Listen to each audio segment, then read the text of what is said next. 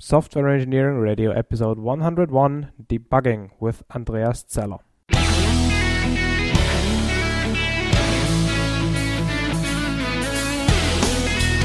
This is Software Engineering Radio, the podcast for professional developers, on the web at se-radio.net.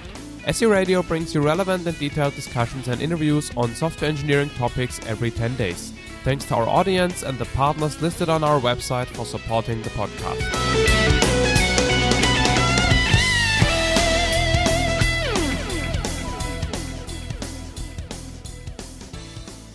Hello everybody, welcome to this new episode of Software Engineering Radio in the new century, episode 101. This one is about debugging and specifically Delta debugging with Andreas Zeller from Saarland University. But before we get started, we have to make a somewhat sad announcement. It's about the SE Radio get-together. We have only received 6 or 7 position papers amounting to like 10 or 12 or maybe 15 people, and that's far too low to organize the get-together. The deadline for the papers was June 1st, and I've messed something up, so I said in the podcast June 15th, so we waited until June 15th, but still we didn't get any additional papers, so we had to cancel. So I guess SE Radio will stay a virtual endeavor without meeting in person. So sad but true. Well, let's get on with the episode. As I said, this one is about debugging, Delta debugging, with Andreas Zeller. Have fun. So welcome, Andreas, to the show. Welcome. So why don't you introduce yourself to our listeners? I'm a professor at Saarland University, which has a very good computer science department, and I've been there for 6 years now. And before that, I did my PhD. I did a typical academic career with a strong practical side and especially debugging. Okay. And the reason I found out about you was, actually that's not true. I read this beautiful code book, and there is a chapter of yours on beautiful debugging. But I also heard about Delta debugging before. So that's one angle to it. So before we discuss your specific thing, which is this Delta debugging stuff, let's discuss debugging in general a little bit. So what is debugging? Debugging is the action of finding the defect that causes a specific failure. That is, your program crashes and you want to figure out why it failed, and you want to fix the program such that the failure no longer occurs. And okay, yeah, that's a very general definition, of course. And by the way, we've recently had this episode with Bob Hanmer, who talked about fault-tolerant systems, and he explained the terms like fault, failure, error, and how one leads to the other. So we're now trying to find the root cause, not the final problem. Yes, it's a long series of errors. So first, sometimes the programmer makes an error. This results in an error in the code. This then, when being executed, may result in an error in the program state. And this then results in an error in the program result. And all these errors have distinct names. So the error of the programmer is called a mistake. The error in the code is called a fault or a defect. In the state, it's called an infection. And when when you see it, the error in the program execution, that's when it's called a failure. Right, so the final thing at the end of the chain is the failure. Yes. Yeah. Okay, so let's look a little bit about how debugging works in principle. I mean, there is always the problem that you have some kind of tool that you use to inspect, and the program needs to tell the tool where it is, or these kind of things. Well, according to Somerville, debugging is totally trivial. Somerville has written a nice book on software engineering. It's for beginners. Mm-hmm. And he explains the debugging process in 4 steps. First, you locate the error. Then you design a repair for the error. Then you test the repair. This is essentially what you have to do. Of course, the first thing is how to locate the error, which is by far the most complicated thing of all. Right, exactly. So that's something where tools are obviously used, as we all know. This is right, yes, but the tools we're using the typical interactive debuggers, I'm afraid to say, are not really adequate for the kind of tasks debuggers have to do. In particular, because ordinary interactive debuggers in terms of their language, the way you interact with the program, you set breakpoints, you execute stuff. This is very, very low level, and there's virtually no way you can reason backwards, which is the typical way of reasoning when you're debugging. Mm-hmm. So the program has to be executed forward, but you have to reason backward in order to understand it. Very good point. Yeah, didn't think of that before. One last thing before we go to the core of the discussion. I work quite a bit in model-driven development, so the question is always, how do you debug models? And one thing that comes up as well, in the generated code, you have to put in some callbacks. So in order for debugging to work, I guess always need some what's called debug information in the binary or whatever kind of thing you want to debug. When you want to do interactive debugging, you indeed need to have a relationship between your original source code and the state you're seeing on the screen. When you're doing model-driven development, one needs to carry that relationship further up to the model. Right. And I'm not sure how much this is supported by current model-driven development tools. Sure, I mean that varies, and in the worst case you have to build it yourself. But the point there is you have to somehow instrument the programs to make it debuggable. If you want to do interactive debugging. If you want to do interactive debugging, you have to find a way to interrupt the program execution and observe the state, and to observe the state at some higher level of abstraction that is not as a series of bits and bytes spread across the memory, but of course to see the objects in the very same way that you originally defined them in your model or in your source code. Right. So we kind of distinguish between debugging and interactive debugging. What other debugging techniques are there? I would guess that 90% of our listeners only know, this nice little tool where you can step through stuff, which is then called interactive debugging. That's right. And this used to be the state of the art until, say, 10 years ago. However, there's a very nice set of tools and techniques available right now that automate most of the debugging, that automatically point you to locations where the error is most likely to be, that automatically identify causes of the failure in terms of program input, in terms of program state, or in terms of changes to the program code. You see, debugging is essentially a search process, which makes it different from all other software engineering activities, where you essentially construct something. When you construct something, you can plan how long it will take, more or less. However, when you're debugging, since this is a search process, it can take you any time between 5 minutes, 5 hours, or 5 days, maybe even 5 weeks to find a single bug. And this lack of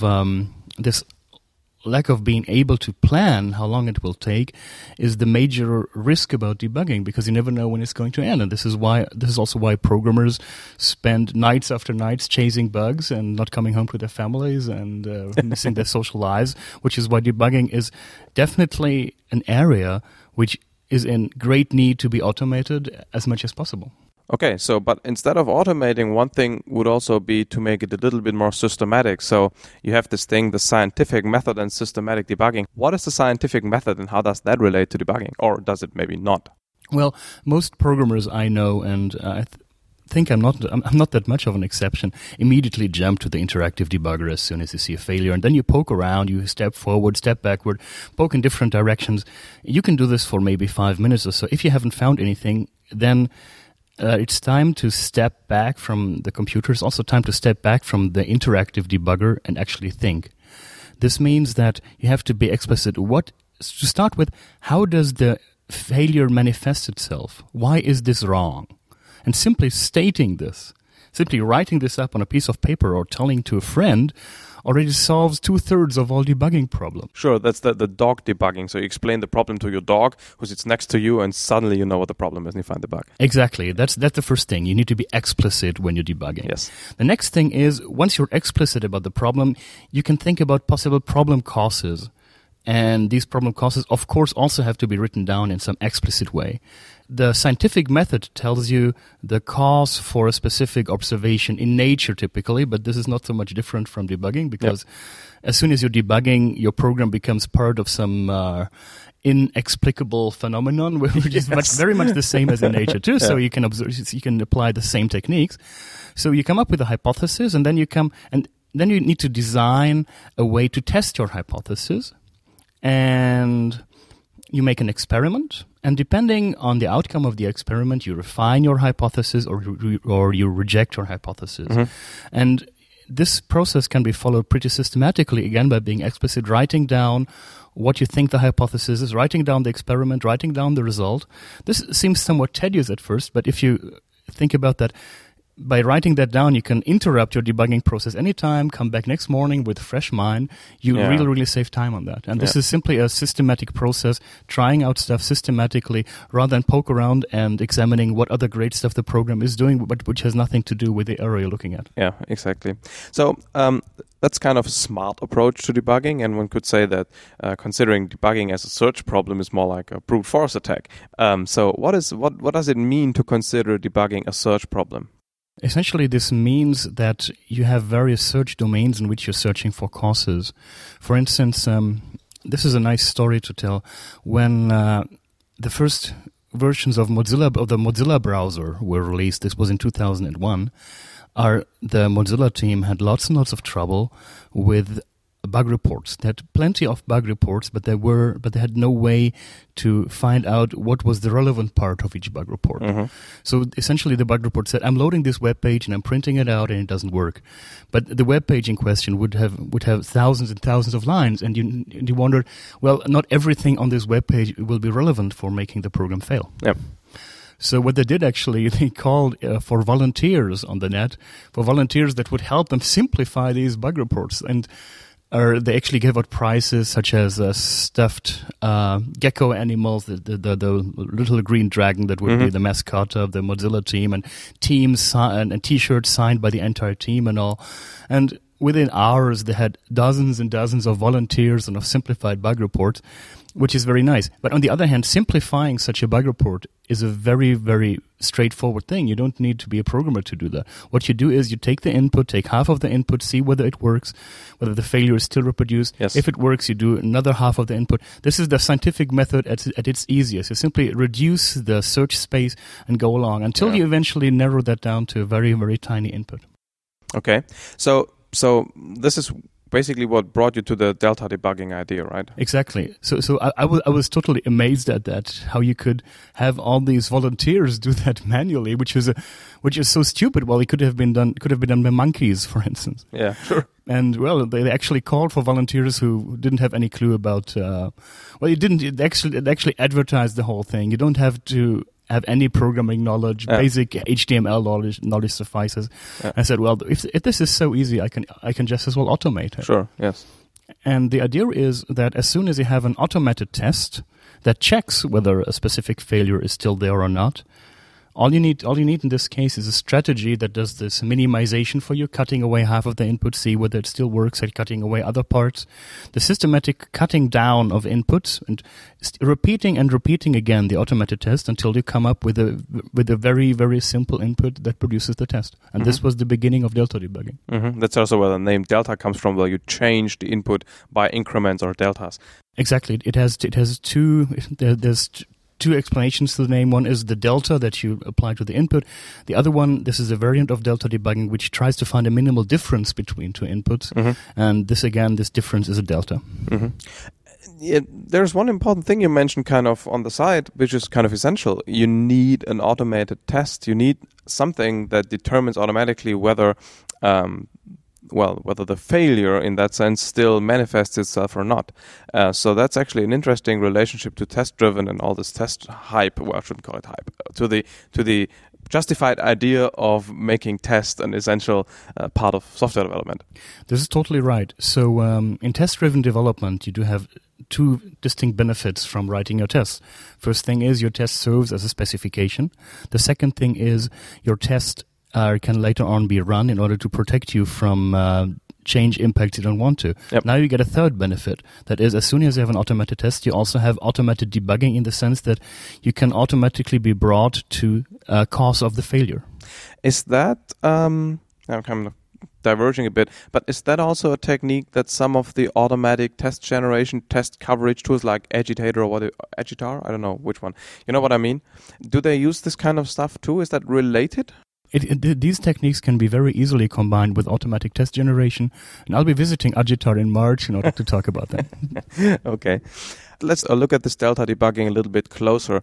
The example you gave initially, the manual delta debugging by the Mozilla folks, was basically changing the input to the program being more or less the HTML renderer and the program, the HTML page. So in that case, you actually debugged a problem in program input. Yes. What else can you debug? Because typically, if I consider debugging, I'm not trying to debug the program input. This very much depends on how much your input points you to specific places in your program. In case of Mozilla, for instance, we eventually found out that printing a select tag, for instance, in HTML, caused the browser to crash. And of course, there's one specific place in the program where these select tags are handled. So this can be very, very useful. Also think about random tests. For instance, you're testing a SQL server, for instance, and so you're generating large SQL queries that cause your SQL server to produce wrong results. Now, if you come to a SQL vendor and tell them, hey, here's my 30-line nested SQL whatsoever command, and it crashes, and the vendor will tell you, well, that's not on our priority list because nobody ever does such queries. Yeah. But if you minimize that, say, to a 2-line thing, and these 2 lines still produce the failure, the vendor will become very, very upset because not only do you have a means to point people to the error, but you can also easily generalize. You can characterize the error, you can identify duplicates, and all this happens when you're dealing with input. Right, so this is actually exactly the point where you try to narrow down a test case so everybody knows precisely what the problem is. Exactly. Once we did this for input, however, we were also thinking about other applications, and one interesting application is doing this for changes. So changes of what? Changes to your program code. Okay. So think about the version history, or think about a very simple example. Your computer still worked yesterday, and now you're applying some patches, some changes to your system, and suddenly it doesn't work anymore. Yeah.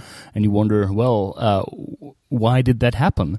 And as soon as you have an old version of your program that worked, in which a test worked, and now you have a new version in which a test no longer works, you can again apply delta debugging in order to figure out what the subset of these changes it was that actually caused the failure. So in this case, you debug the program structure, which is more or less the classical case of debugging that most people know best, I guess. Exactly. In that case, we're actually dealing with the program code and we're making changes to the program code. It's actually pretty funny to see that if you apply just a subset of changes, you get pretty weird programs out of that in cases. It's also advisable to run this in a sandbox. And this is definitely something that would be extremely tedious to do manually. Yeah, sure. So this is where automation fully plays the game. Yeah. And we realized that for a German company called Web.de, who are deep in the integration of different open source programs. Yeah, actually, I work for them. You work for them, cool. As a consultant, so I know them very well. Okay. So we did this for them, and initially our plan was to make this an Eclipse plugin with what we called one-click debugging. Yeah. So your unit test fails, and our plugin would automatically record all the results of the unit test, and if it would find that some earlier configuration existed in which this very unit test worked, then it would automatically narrow down the change. Nice. And after a couple of minutes, these processes are not really fast. After a couple of minutes, it would automatically identify the change that led to the failure. Actually, the people at Web.de call this the blame-o-meter because it would immediately point people to the change that made the program fail. But unfortunately, our idea of one-click debugging didn't turn out well. So because it turned out that we didn't even need that one click, so we made this zero-click debugging. As soon as a JUnit test would fail, in the background, our plugin would automatically set itself into motion and isolate the failure-inducing change. So it means that what you did is whenever you checked in something, you also checked in the JUnit results, so you could compare that to different. What was the granularity of the changes you did? Was it the local history, or was it like the change in CVS or wherever? Well, when I first implemented this was all a set of scripts, and it only worked on the CVS history. But when my student Martin Burger did that for web.de, he actually also took the local history into account. Very nice. And so we were able to really narrow that down. This also works when you're doing manual work. So suppose you work in the morning, some test works, you're doing a couple of changes, no longer works, and all of a sudden, and after a couple of minutes, or in that case seconds, a little dialogue pops up and tells you this is the place and this is the change. My student actually also inserted a dialogue that allowed you to revert this change such that the failure in question no longer occurred. We are still discussing whether this is a good idea because, reverting the change will make the failure go away, but this will not necessarily result in a complete correction of the program. Because you don't have 100% coverage. No, because simply applying this change may make this failure go away, but it may cause other failures later on in the program. Yeah, but that means that other tests would fail if you had 100% coverage. If I had 100% coverage, yes. But my idea was always, the programmer is the last one to take responsibility of the code, so it should be the programmer who actually applies the change. So I have a couple of follow-on questions to that, but let's first look at the third aspect, which is to debug program state. That's, for me, the most abstract to understand. So what's that? This was a pretty weird story. The thing is that if you look at input, you can isolate input that caused the program to fail. So far, so good. But input does not always point you to the right location in the code, because input is processed all along the execution of the program. Think about a compiler, for instance. You have some input, say a plus sign or whatsoever, and this gets processed all along the entire chain of optimizations that happen within the compiler code generation and all. So it would be very, very difficult to, even if you know that some part of the input causes the failure, to locate a specific place within the compiler. So you actually have to go and decompose the execution of the program into individual steps, where each step takes input from the previous component. Think of a pipeline, for instance. And then you can see a program execution as a series of program states. So the very first component takes the input, produces a state. The next component takes a state, produces another state, and so on until the final state is being, displayed to the user or written to a file or whatever. So you see the program execution as a series of states. And once you do that, you can also narrow down differences in state that cause the program to fail. Okay. And how do you actually track that state? I mean, that sounds to me like a pretty abstract concept. It is both a very abstract concept, but it's also full of technicalities. So we implemented a tool that would extract the state from actual executions. We would do so by instrumenting an ordinary debugger. We would look at all the variables, take their values, and if it's a pointer, we expand the appropriate data structures until we arrive at a fixed point. So we'd actually extract all the accessible variables, including everything on the heap, in the stack, and so on, with all their values. And once you have such a state, you can also manipulate it, as you can do in ordinary debuggers just as well. And if you have two states, for instance, a state from a passing run, where the test passes, and a state from a failing run, where the test fails, you can go for a diff between these two states. This is somewhat complicated because the state is essentially a graph. And so you have to look for diffs within graphs, but this is also something that can be solved. And now you have differences between these states, and if you have a state from a passing run and a state from a failing run, you know that the difference between these two states is the difference that caused the program to fail. And so the next idea is, once you have these differences, you need to narrow down these differences again in order to point to the state that makes the program fail. You talked about this web.de stuff. On the other hand side, in your chapter for the book, you talked about delta debugging being a prototype problem because it kind of doesn't scale to big problems, or because it's too slow, because it's essentially brute force. So how realistic is it? How much practical use is there? Where's the tool I can download? Is that the essential question, I guess? In terms of input, there's a tool called Delta from Berkeley which you can download, but the algorithm is so simple. That's actually true, yes. It fits on in 20 lines of Python code. So for input, you can easily implement this yourself, and by the same way adapt it to your code. And it's being used in many, many places, including at Microsoft, at SAP. Whenever you're doing something, it's so easy to implement. It's straightforward. So the notion that it's a prototype problem isn't... Did I get this wrong, or what? I mean, I think it does say it in the paper. It depends on what you're applying this to. You're applying this to input. It's so straightforward. Okay. You can just implement it. I see. You implement it on changes. There we actually have a plugin to download called DD Change. You can download this for Eclipse and make it work immediately. If you apply this to a program state, however, this is very fragile and experimental. This is not something I would recommend for general use. Okay. And the search algorithm you're using here, is it like, I mean, I was thinking about using, I don't know, genetic algorithms that you actually don't, do the changes systematically and therefore increase the speed of the search. Is that something you're playing with, or is it really just basically narrowing down half, like first taking this half and that half and then taking the half that works and so on? Well, when I designed this whole thing, I actually looked very hard into appropriate genetic algorithms and search algorithms, but wouldn't find anything that fit. So what the delta debugging algorithm actually is, you can see it as a binary search. This is the base of the whole thing, first half, second half. Yeah. But it comes with a twist. If neither the first half nor the second half lead to result, for instance, you want to minimize things, neither the first half of the input works nor the second half of the input works, then comes a specific twist. Rather than splitting the input in 2 parts, it splits it in 4 parts, 8 parts, or the other way around. It doesn't take away the first half, but takes away the first quarter, second quarter, third quarter, and so on. And then it takes away the first 8th, then the second 8th. And by taking away smaller and smaller pieces of the input, it's able to it's able to narrow down the input pretty quickly still, but without going through the hassle of taking away, say, single characters from the very beginning, which would be a very, very tedious search. Yeah, okay. I mentioned already before, we talked about this relationship to testing, because you can't do delta debugging if you don't have a test that automatically verifies the point, the error. And I had this question here in my script that talks about what's the relationship to testing, because some people say you don't need to debug if you have enough unit tests, or if you do test-driven development, the need for debugging goes down.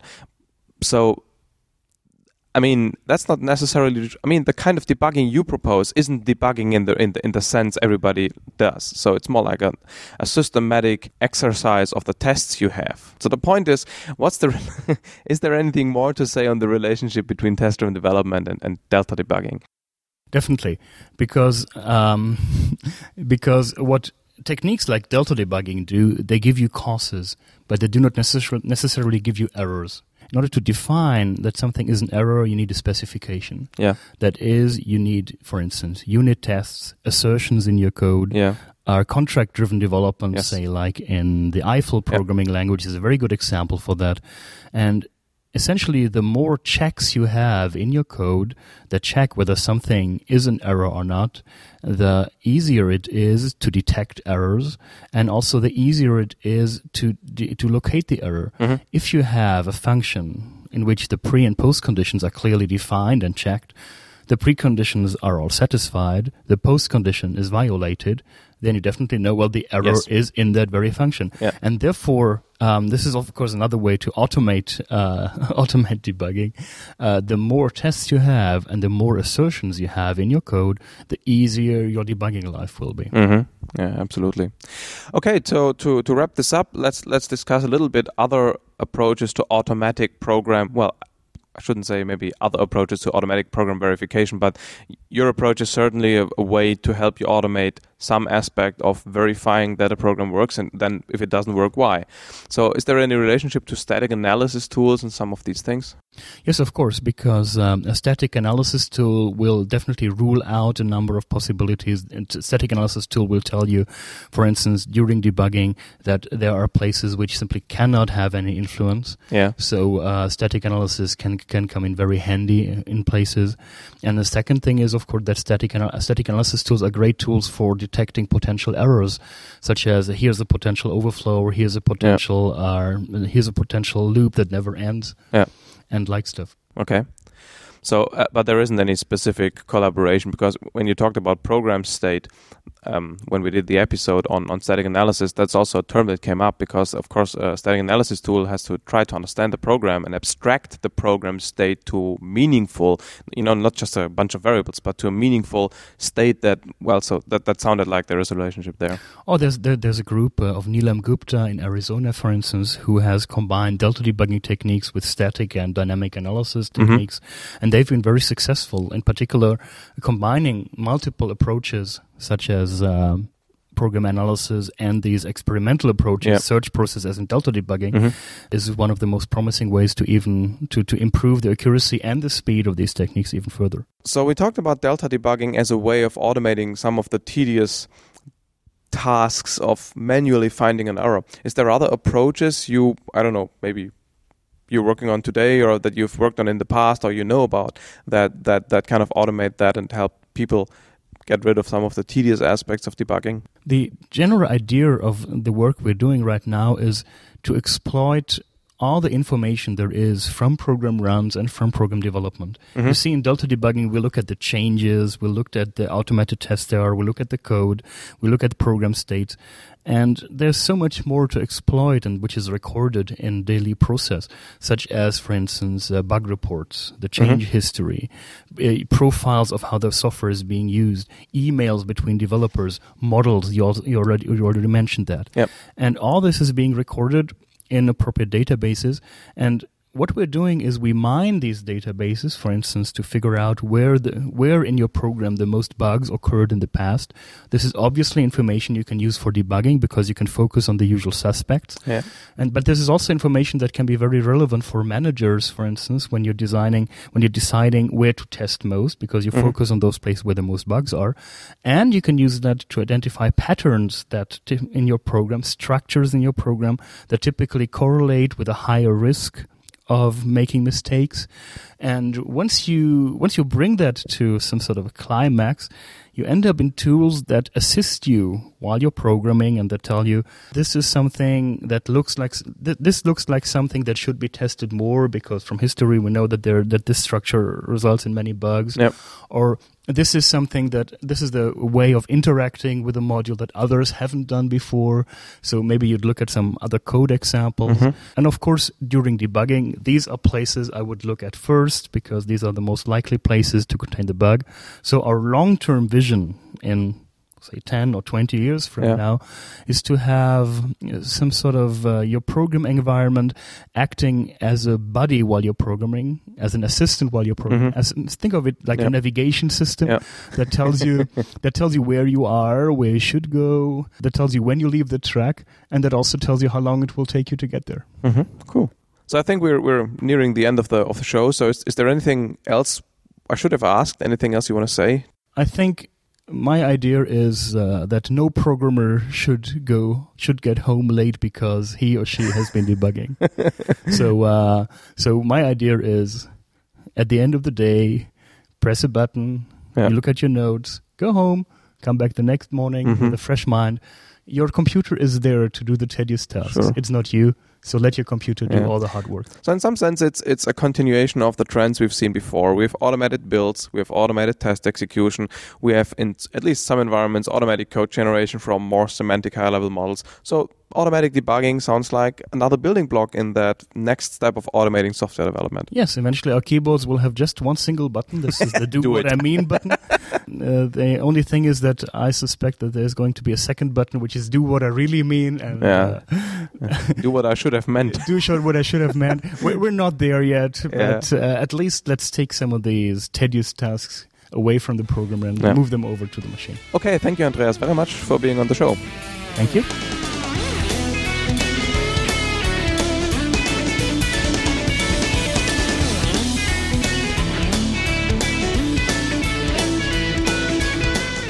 Thanks for listening to Software Engineering Radio. If you want more information about the podcast and all the other episodes, visit our website at se-radio.net. If you want to support us, you can donate to the SE Radio team via the website, or you can advertise for SE Radio, for example, by clicking on the Dig, Reddit, Delicious and Slashdot buttons. To contact the team, please send email to team@seradio.net, or if it's specific to an episode, please use the comments facility on the website so other people can read and react to your comments. This episode of Software Engineering Radio, as well as all other episodes, are licensed under a Creative Commons license. Please see the website for details. Thanks to Charlie Crow and the PodSafe Music Network for the music used in this show. The song is called Vegas Hard Rock Shuffle.